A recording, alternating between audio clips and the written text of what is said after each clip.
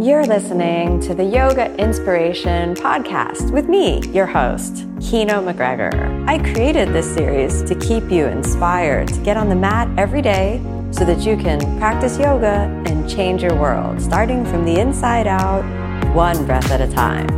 Thanks so much for listening. Your support means everything to me. Our sitting practice is getting a little bit longer. And the intention of doing these weekly sits is to give yourself the support of the feeling of Sangha, the feeling of community. And it's very difficult to sit for an extended period of time alone when it's just you on a little cushion in a room. So when we come together like this, there's a feeling of community and energy that you tap into, and we support one another. And we really do. It's this feeling that kind of transcends time and space. You know, it almost feels like we are with one another through the non-local quality of consciousness. And this strengthens your meditation. This strengthens your ability to stay in one position. This makes the time pass so much faster than it would on your own. If we think about one of the banes of modern existence, it's boredom. You know, we get quickly bored. We're bored. It's boring. My husband in particular, he gets bored very quickly. I really enjoy going to the beach and doing nothing. However, when I go to the beach with him, within a matter of less than 5 minutes, he looks at me and says, boring. As though there's supposed to be some entertainment provided by the beach. The purpose of going to the beach is to do nothing. So we have this immediate do something. This is like a kick that comes from within. I must do something. What must you do? You have to do nothing. The practice of meditation helps you release into a sense of nothingness. We're always interested in something to do, someplace to go, something to say, something to eat, something to wear, something to say, something to do. We're obsessed with some things. When we practice meditation, we move away from this addiction to the materiality of the world and into a state of what you could call nothingness, no thingness. In the space between thoughts, in the space between, there's a sense of wholeness, which is available, a sense of being, which is available, which is what is sometimes referred to as the isness of the moment. This is a hard concept to understand. So what is the isness? It's not really a real word, right? The is, when you say what is, then you add ness to it. So the quality of being is what we're talking about, and the isness of this moment. And if you can allow yourself to really experience what is, without judgment, without a need to fill it up with a bunch of other stuff, without a need to escape it in one way or another, there's a deep experience of peace. And another way I like to think about this is there's always a reason why we're looking for something to fill up what we experience as nothing. Because when we're looking for something to fill up our experience of emptiness or our experience of nothingness, it's often because there's pain of some type or another that we don't want to experience. Without our busyness, who are we? You know, without our 10,000 things to do, without our comments to reply to on social media, without the next message that's coming in and our friend to text in the next moment and the person over there that we can go and talk to, who are we? Well, it's just us and our thoughts. And oftentimes when we want to escape that, it's because there's pain, one type or another. There are some undealt with thoughts, some unprocessed emotions, some things which are heavy and really rest kind of heavily in the heart. So we escape. One of the ways we escape is we do something. You know, we do things. We immediately, let's watch something new. You know, we scour Netflix to see, is there anything new? Is there anything new? And we watch the entire Netflix catalog. And then suddenly you find yourself watching some TV series in a foreign language. You know, I really feel that sometimes we really get to the end of our own language and suddenly we're like, okay, let's see what the Turkish filmmakers are making now. You know, if you have not reached the end of your own language catalog, you're never going to start wondering what they're doing in another country. But as soon as you've reached the end of your own ability to entertain yourself with your own language, then suddenly, oh, let me watch Turkish film. Oh, let me watch Korean film. Oh, let me see what other languages out there where they're making movies. We just watch everything that's out there because we don't want to experience our nothingness. We don't want to experience the emptiness. What's there when we're not entertaining ourselves? Think about this. Think about the last time you were waiting in line or the last time you were waiting for something. What did you do? Did you just sit there with the experience of what is in that moment? Or did you do what many of us, including myself, have a pattern of doing? What was that? Pick up your phone. Even if the traffic light is too long, the traffic light, you're in the traffic, you need to be aware there could at any moment be, somebody crazy person that wants to throw themselves in front of your car. I live in Miami. This happens a lot here. Suddenly there's somebody that are walking in front of your car. You need to be very aware. So suddenly the light is too long and your hand is just trained. Maybe there's a text message that's come in. Maybe I should just, read the news randomly at the stoplight and see if there are any new crazy things I need to be aware of. This tendency is nothing more than a habit pattern of the mind to escape something that is nothing, which means to escape the isness of the moment. And so many people are afraid of this boredom, this recognition of dropping down underneath the frequency of our thoughts. In terms of brain scans and studies, when we understand what the frequency of our thoughts is actually doing, here's what you can kind of understand is that the mind has a resting state called the default neural mode. And when the mind's resting state is left untrained, what happens is that we move and ping pong between two very particular repetitive thoughts. Number one, we ruminate on the past. All right. Sometimes there's nothing to write about in the news. So even the news cycle is just rehashing the past. They just go in and they keep talking about some traumatic thing that's happened.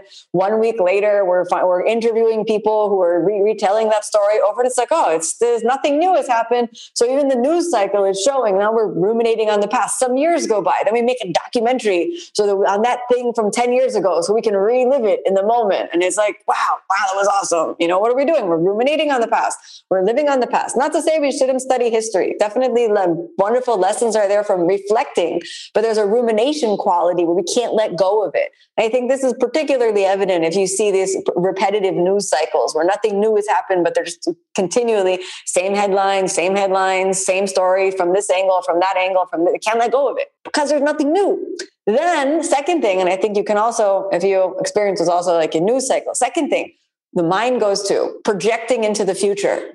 What's going to happen? What's going to happen? We worry about this. We worry about that. We worry about this. We have our private worries. But if we look at something kind of like collective worries, if we look at the news cycles, then we can see ruminating on the past, talking about how this happened and it was terrible, projecting into the future. All of this may happen in the future and it's going to be terrible. We're never really projecting into the future of how wonderful it's going to be. We're often projecting into the future. This is going to happen. It's going to be terrible. Again, I live here in Miami, and once a year we spend like 6 months getting we are projecting into the future of some small tropical wave that has just left the coast of Africa with people pointing at it saying, in about 4 weeks, this could be serious, and it's like a hurricane warning that, we're projecting into the future. So we have 4 weeks to be anxious, and then the thing moves, and sometimes they're terrible and you have to take appropriate action. So the reason I bring that up is what we're avoiding. What we're avoiding is what happens when we're no longer ruminating on the past, projecting into the future. What happens? What happens? Who are you without that? What is the function of the brain without that? It's almost like we don't know because it's the default mode. It's your brain's screensaver that simply just repeats over and over again. And we move into meditation. We move into the spiritual practice of yoga. We're trying to break that loop. And it is hard to break that loop. What is when your brain is no longer ruminating on the past, projecting into the future? It's the isness of this moment, where what is simply is. It's free from judgment and is equanimous. So you're simply aware. Within that space, there's wisdom. Within that space, there's a kind of knowingness, a sense of relief, a sense of what you could call relaxation, a sense of openness, and a sense of connection. And so we're trying to get there, And it requires good practice, because however many years or lifetimes we have been working one particular way of thinking, then we need to back up and return to zero. Once we get to zero, then we need to turn around and go into a new direction. And it takes a lot of practice. So the support system that we create here by coming together and sharing the space of practice, this allows us to support one another so that collectively we can create kind of a charge where we come to resonance with each other. Each of you and every spiritual practitioner has to walk the path alone. So it means nobody can put that foot in front of one another for you. You've got to walk the path. Nobody can do it for you, right? However, what is very, very beneficial is the support of community. So by coming together now and sharing this space now, you create a sense of community, a collective energy that inspires you and that makes practice more attainable, a little bit more easy. Because between all of us that are gathered here together, all of us, including myself, there will be moments that each of us will slip into a state of isness, a state of being. And that helps us all experience it. And there'll be moments that, myself included, the mind is going away, mind is gone. But because there are some of us who are in a deep state, it's easier to come back. And this is what we call, this is what's called or referred to often as the holding space. When you hold space in a community, this benefits all. And then we create kind of a collective vibration or frequency, which is really helpful to everyone involved. So thank you. Now I'm going to start taking some questions because of the, if you don't mind to type your questions. So Gail, I see you have your hand raised, but I can't, I can't hear you because the microphone that I'm using plugs into the audio channel of the device. So I'm not able to let you unmute yourself. So Gail, if you wouldn't mind typing your question. I think she did anyway. Oh, sorry. Hi, Gail. Oh, I see your question in the chat. 2 questions. Number 1, empty stomach versus full stomach on a longer meditation. Good question.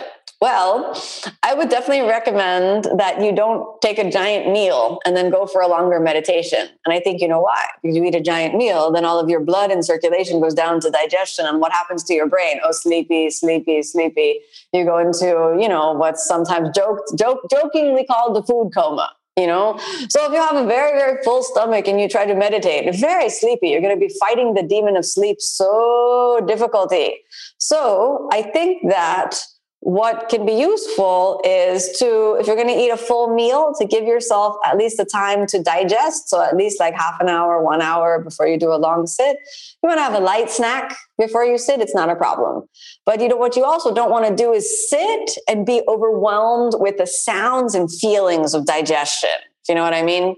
Even if you're by yourself, it can still be quite distracting. If all sorts of sounds are emanating from various orifices of your body, it can be slightly disruptive to the meditative state.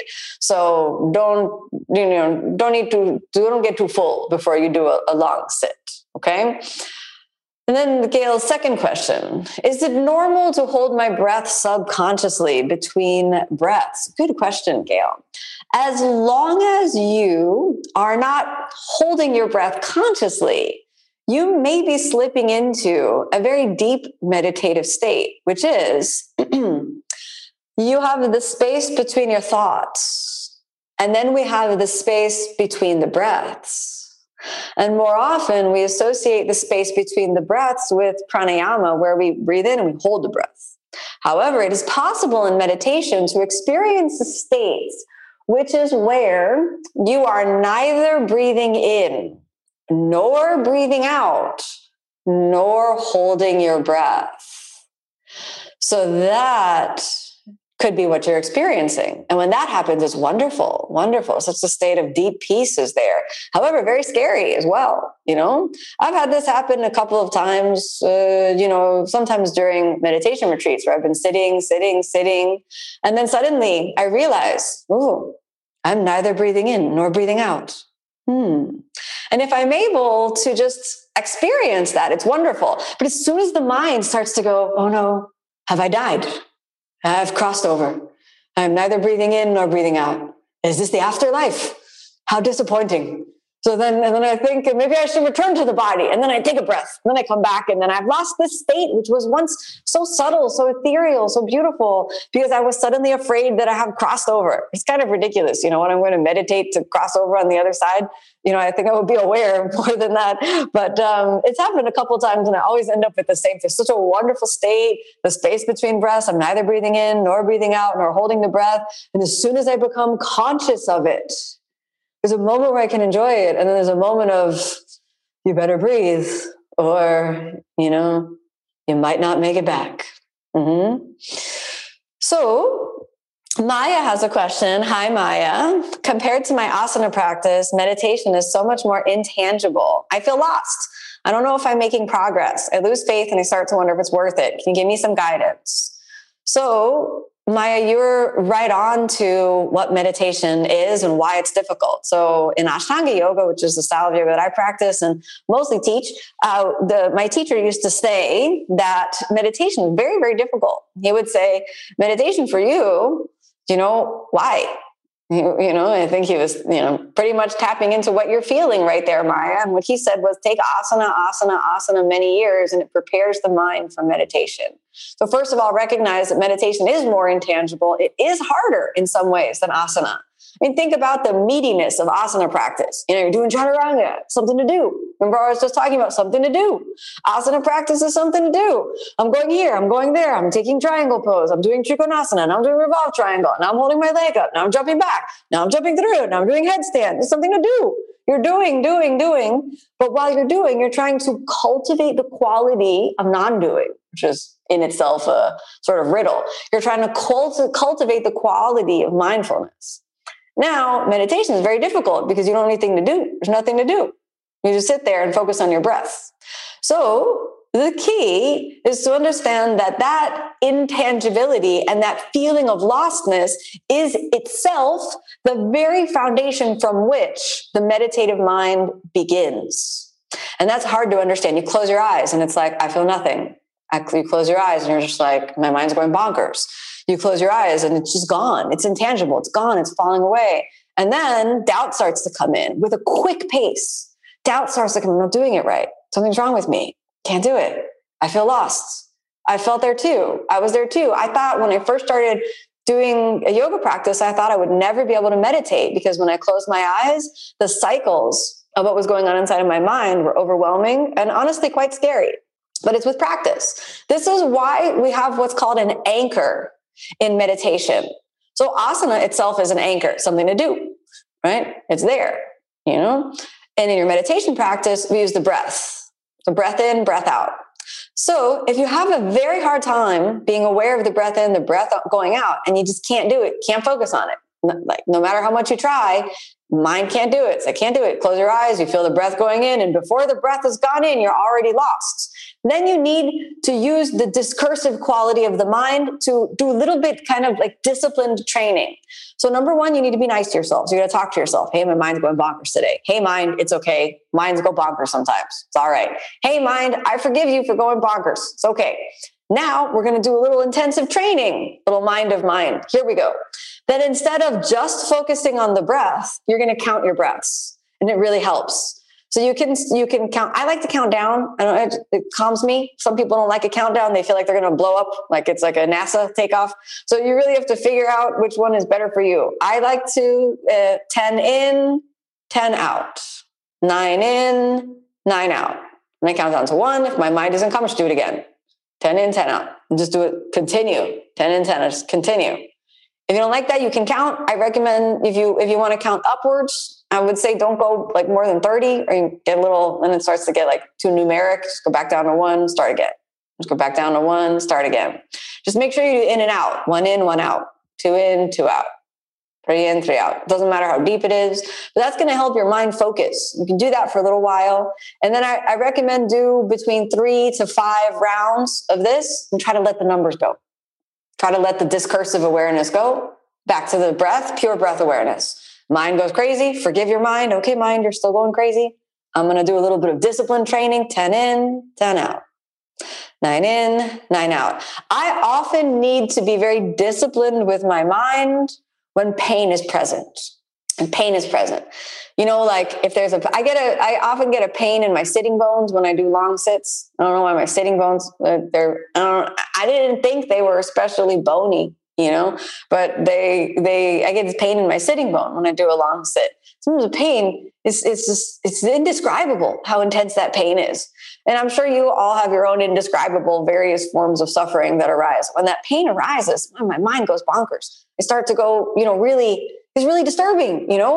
The mind starts to think, am I going to be okay? Am I doing permanent damage?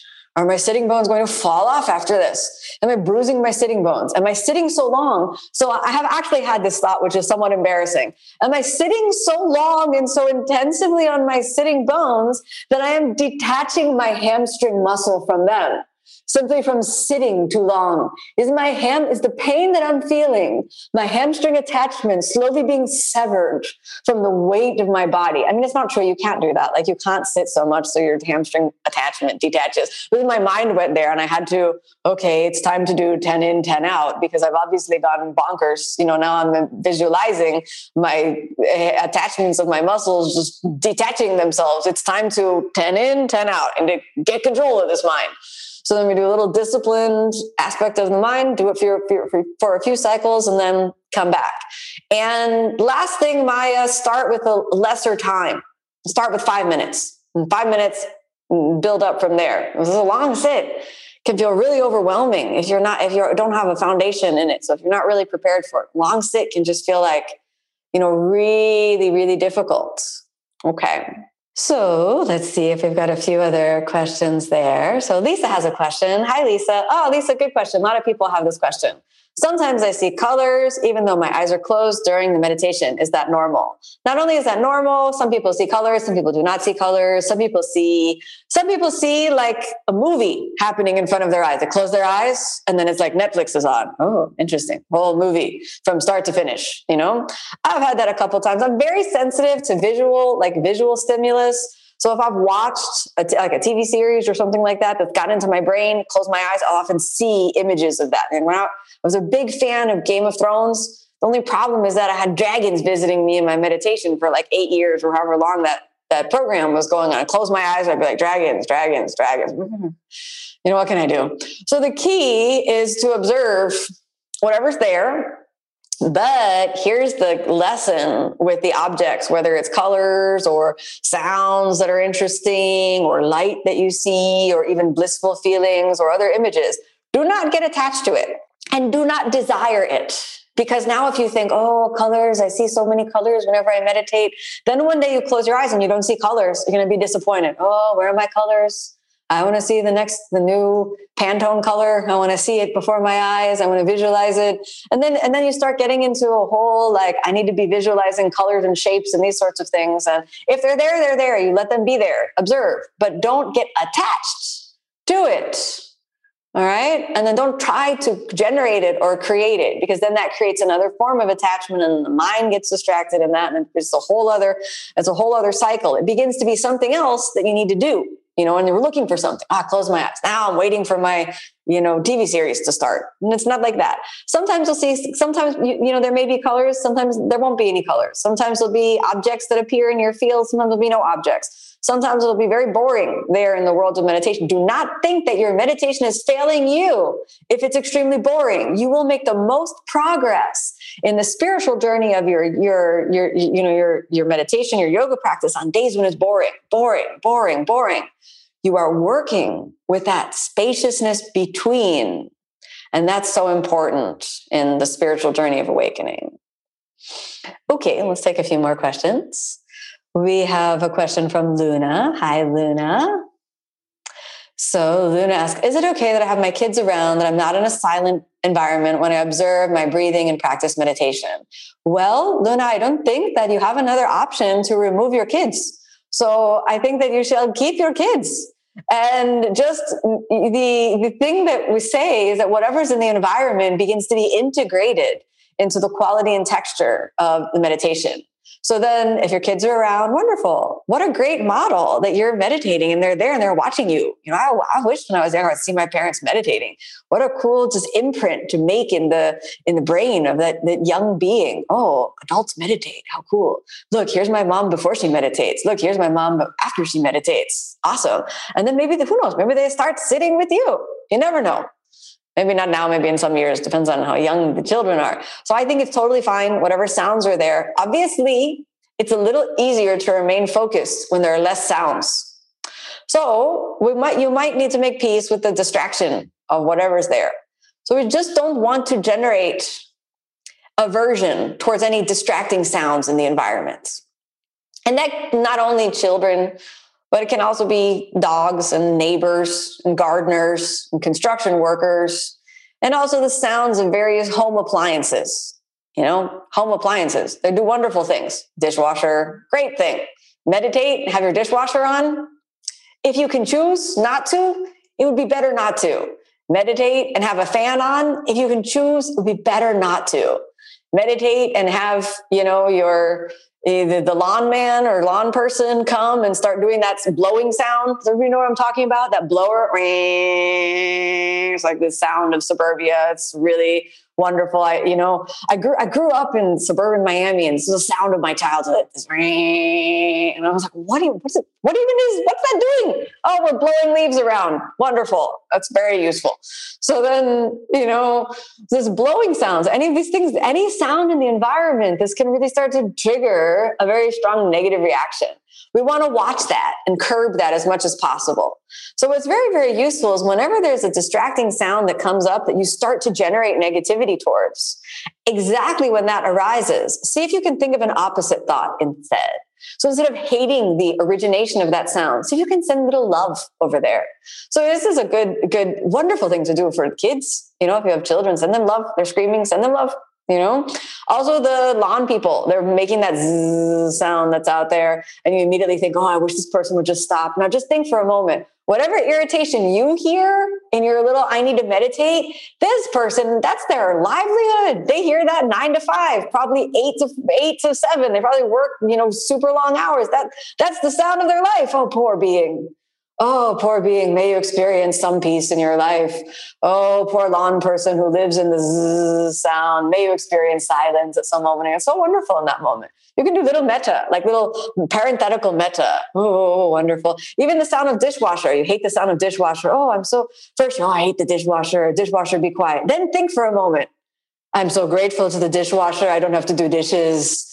Wonderful invention, dishwasher. Go ahead and run, no problem. Wonderful sound, dishwasher. If you have ever had broken dishwasher and then the dishwasher is running, oh, wonderful sound. So wonderful, this dishwashing sound. So it's very useful. Anything that's annoying to you, if you can remain calm enough to do a little parenthetical metta, and this is what the spiritual teacher Byron Katie says, turn that thought around. And if you can do that during your meditation practice, it's really wonderful and powerful. But if not, as I mentioned to Maya, go back to 10 in, 10 out. And just observe how irritated you are. And that too is itself good work towards liberation. Hard work, but good work towards liberation. All right, I see a few more questions. So let's go through a few more questions. Laura has a question. Hi, Laura. What do you sit on? I tend to sit on a rolled up yoga mat, but for my longer sessions, my legs go numb. Would a yoga cushion be more suitable? Definitely a rolled up yoga mat for a longer sit is not comfortable.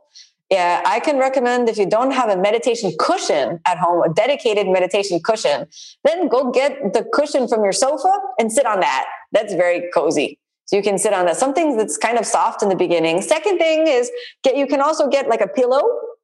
Take your yoga mat and unroll the yoga mat and take like 2 blankets and put 2 blankets down. Then take a small pillow and just elevate only your hips on that small pillow to give a little space between your hips and your knees and your feet. And that should help the feeling of your legs falling asleep. That being said, everybody's legs fall asleep. I sit every day for an hour, sometimes more than an hour. And I almost always know that the hour is up because my feet at the end, I'm like, oh, the feet, they feel like stones. Must be almost done with the hour now.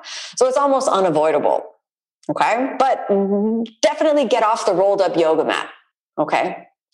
Also, next question from one student that says, Can we change a position while meditating, or the purpose is not to change, but to try to embrace the discomfort and the pain? Very good question. Thank you for asking that.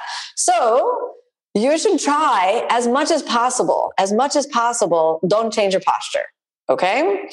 Don't change your posture. If you feel itching, try not to itch. If you feel I need to move, try not to move within reason. If it gets too much and you're just drowning in pain, make one movement to a different, change the posture once and try to see if that's okay.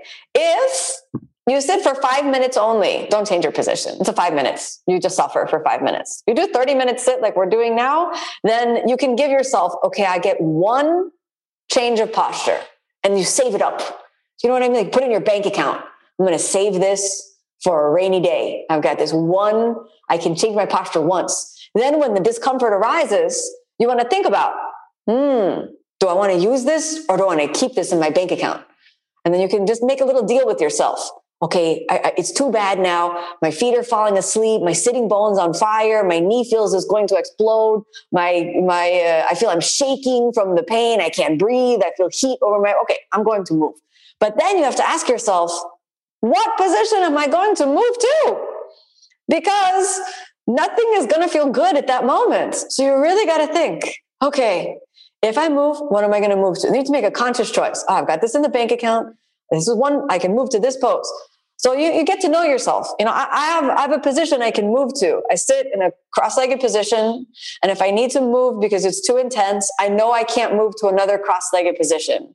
So sometimes I can change from cross-legged position to virasana, like hero's pose. Sometimes I can change to kind of like a squat position with my hips elevated on a cushion.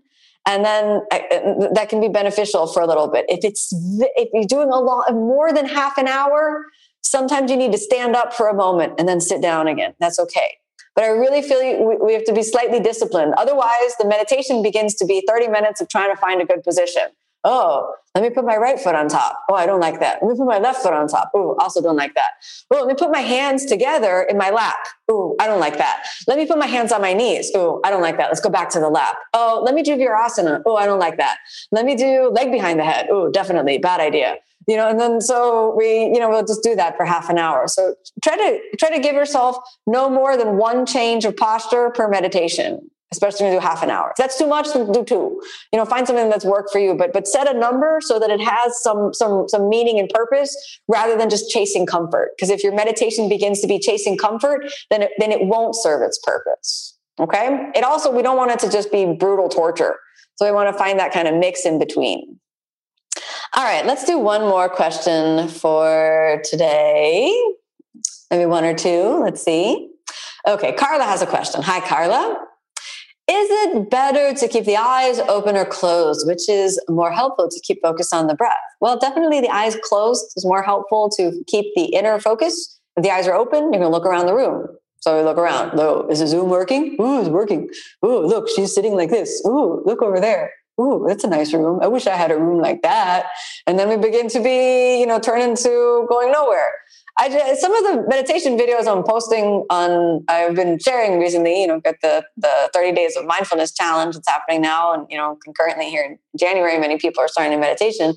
I'm making these videos and then I'm thinking, I hope no one's watching them, because the first thing I say is come to a comfortable seated position and close the eyes. But I have a strong suspicion people are watching the videos. People, oh, so beautiful. I saw this bird doing this. I saw this cloud doing that. I'm like, well, how did you see that?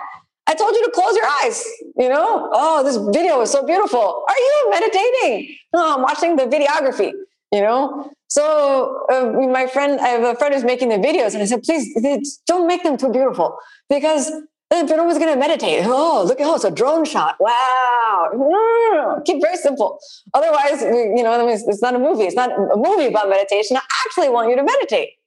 Maybe audio is better and you can't watch anything. So you definitely try to close your eyes, with one exception. If you're falling asleep, open your eyes for a moment. Like, that thing where you're like, like you're high school, you fell asleep in biology class. Oh, I'm awake. Yep. I'm right here. Ooh, do one of those. Wake yourself up. Close the eyes again. Okay. All right. Last question. Angelina asked a question. Hi, Angelina. Angelina's question is, I was wondering if we should activate the bandhas during meditation. Good question.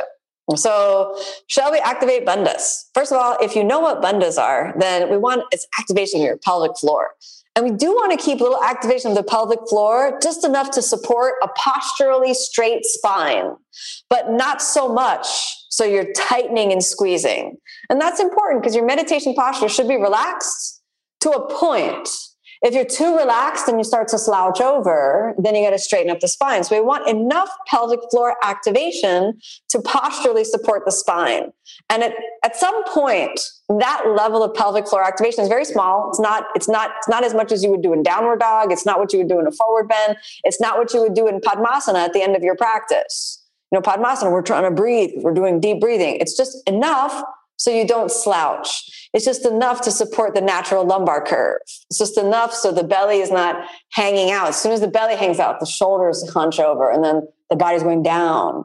So we want to think about a straight spine, not rigidly straight. And one of the reasons for this is that the subtle flow of energy is best achieved in a seated position with a posturally straight spine.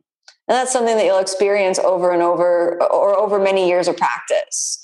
But it's one that it's a position that we do need to practice. So that's, we've gone a little over time for today, so sorry about that.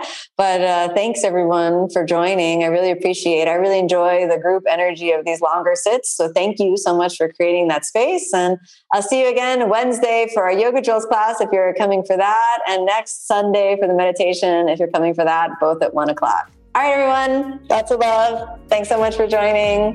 Bye. Hey there, it's Kino here. I just wanted to thank you for tuning in to my podcast. Your support and your time and your attention really mean a lot to me. If you're enjoying this podcast series, you can find the full-length videos on my online channel, OmStars, and that's at www.omstars.com. You can redeem a 14-day free trial and get access to our full library of over 3,000 classes and also practice yoga with me online. I'd also love to see you in class sometime. So you can find my full live in-person teaching schedule on my website, which is kinoyoga.com. And if you haven't checked out my books, I'd absolutely be honored if you'd check those out. You can find those available at any online bookseller. The Yoga Inspiration Podcast is designed to keep you inspired to get on the mat. And I hope you're leaving each episode with a little glimmer and spark of the spirit, which is the true heart of the yoga method. Thanks so much for tuning in, everyone. May you be happy. May you be peaceful. May you be filled with love. Namaste.